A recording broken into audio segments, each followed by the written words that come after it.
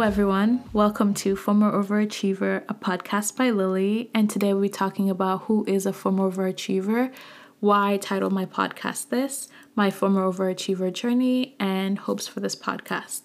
So, a former overachiever, according to me, is a person who's on the journey of defining what is an authentic life lived for themselves that deviates from societal expectations.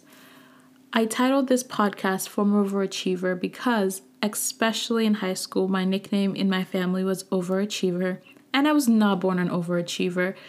Majority of my reports in elementary school were like, Lily would be exceptional if she tried. And so I tried in high school, and this was in part because a lot of people I spoke to were like, if you want to be anything or do anything, you have to try in high school. And so I did, and I'm not gonna lie, I ripped the benefits. But I got to college, the end goal, and I was like, this is not what I expected. And it was kind of like, if I'm going to go through life following these preset milestones and getting there and being like, maybe I should re-question my strategy. And so that's what I did. And I think taking all philosophy classes contributed to me beginning this journey because we read and listened to philosophers' perspective on what a life well lived, and you then had to either be in agreement or disagree with them and why.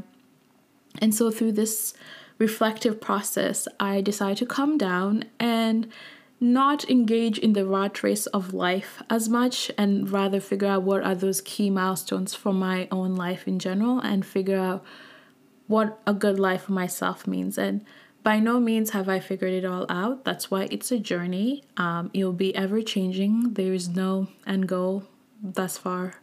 And my hope for this podcast is to begin that stage of questioning everything and trying to figure out what is in alignment with you and living a more authentic life overall. And the importance that I derive with finding an authentic life, I think it would make living life a little bit more exciting and make people a little bit more happier and the world a more beautiful place if people were allowed and lived their most authentic life. And I hope that the people that I interview and the topics that I discuss will shed light on how to begin that journey to live a more authentic life. And with that, I will see you in the next one.